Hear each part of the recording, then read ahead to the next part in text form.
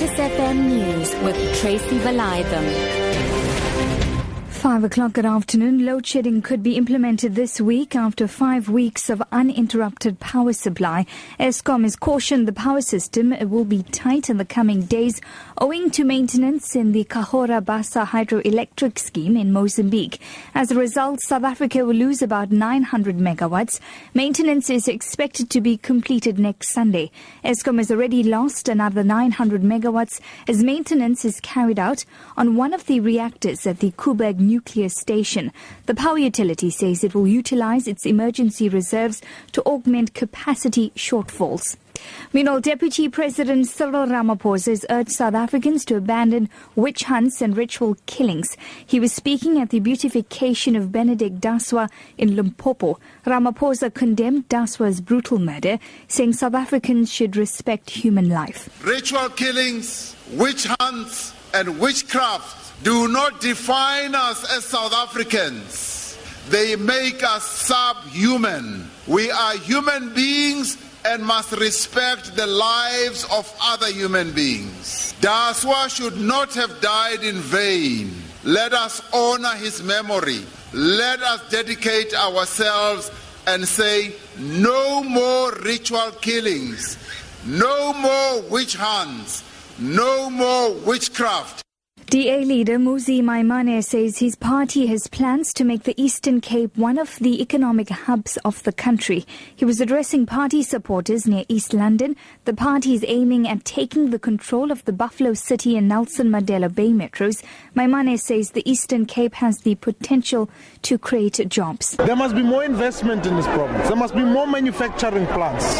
This is a great opportunity here. We've got a port right here. We've got an opportunity to be an exporter. There must be work. There must be work for the people. And furthermore, we must deal with the education system of South Africans so that ultimately young people are able to innovate. But no plan is going to succeed while you have a local government that simply doesn't make it possible.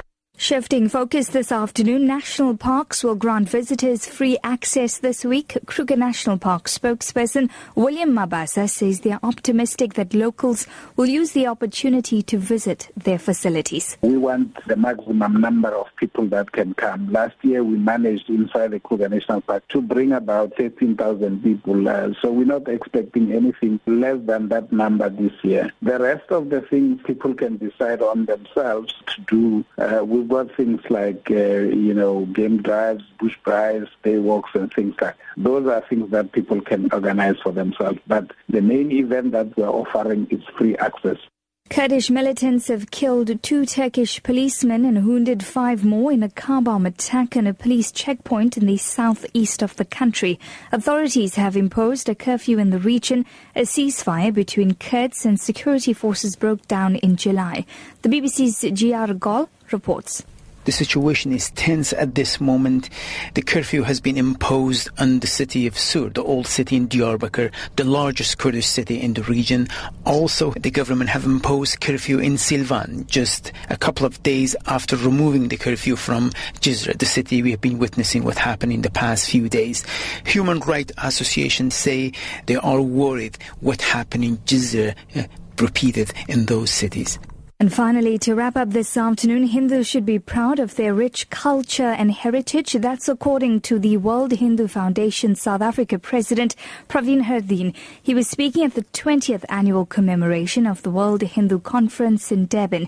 He says it's important for youngsters to learn about their culture and language and to appreciate their religion and values. Today we are marking 20 years since World Hindu Conference of 1995. We are doing an assessment, a reflection of Hindus and Hindu organizations from different parts of the country. We want to assess the progress that they have made. There are numerous challenges. Different areas are experiencing different challenges in terms of resources and networking. Some of them have financial problems, and this forum here hopes to seek solutions towards these challenges.